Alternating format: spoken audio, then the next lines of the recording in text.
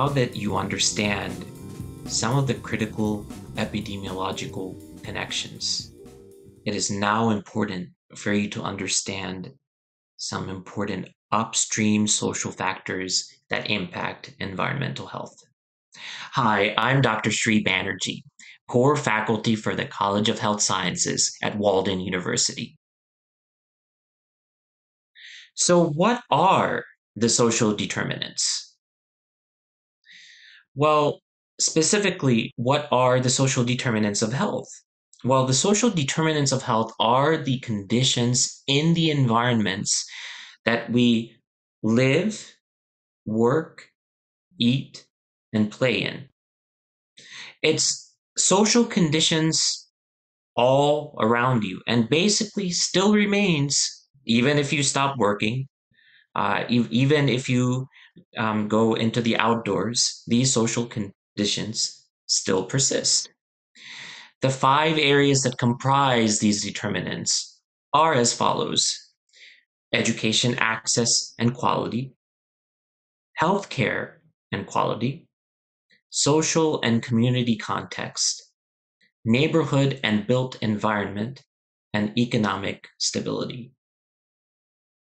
All of these areas were further explored and analyzed, especially during the time of the pandemic.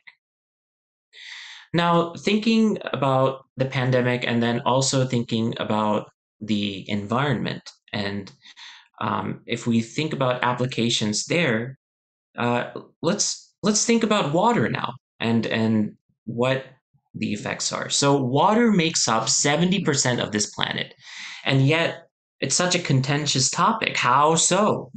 Well, the taxation of water became an issue, and how people accessed water, this became an issue as well, especially in low-income countries.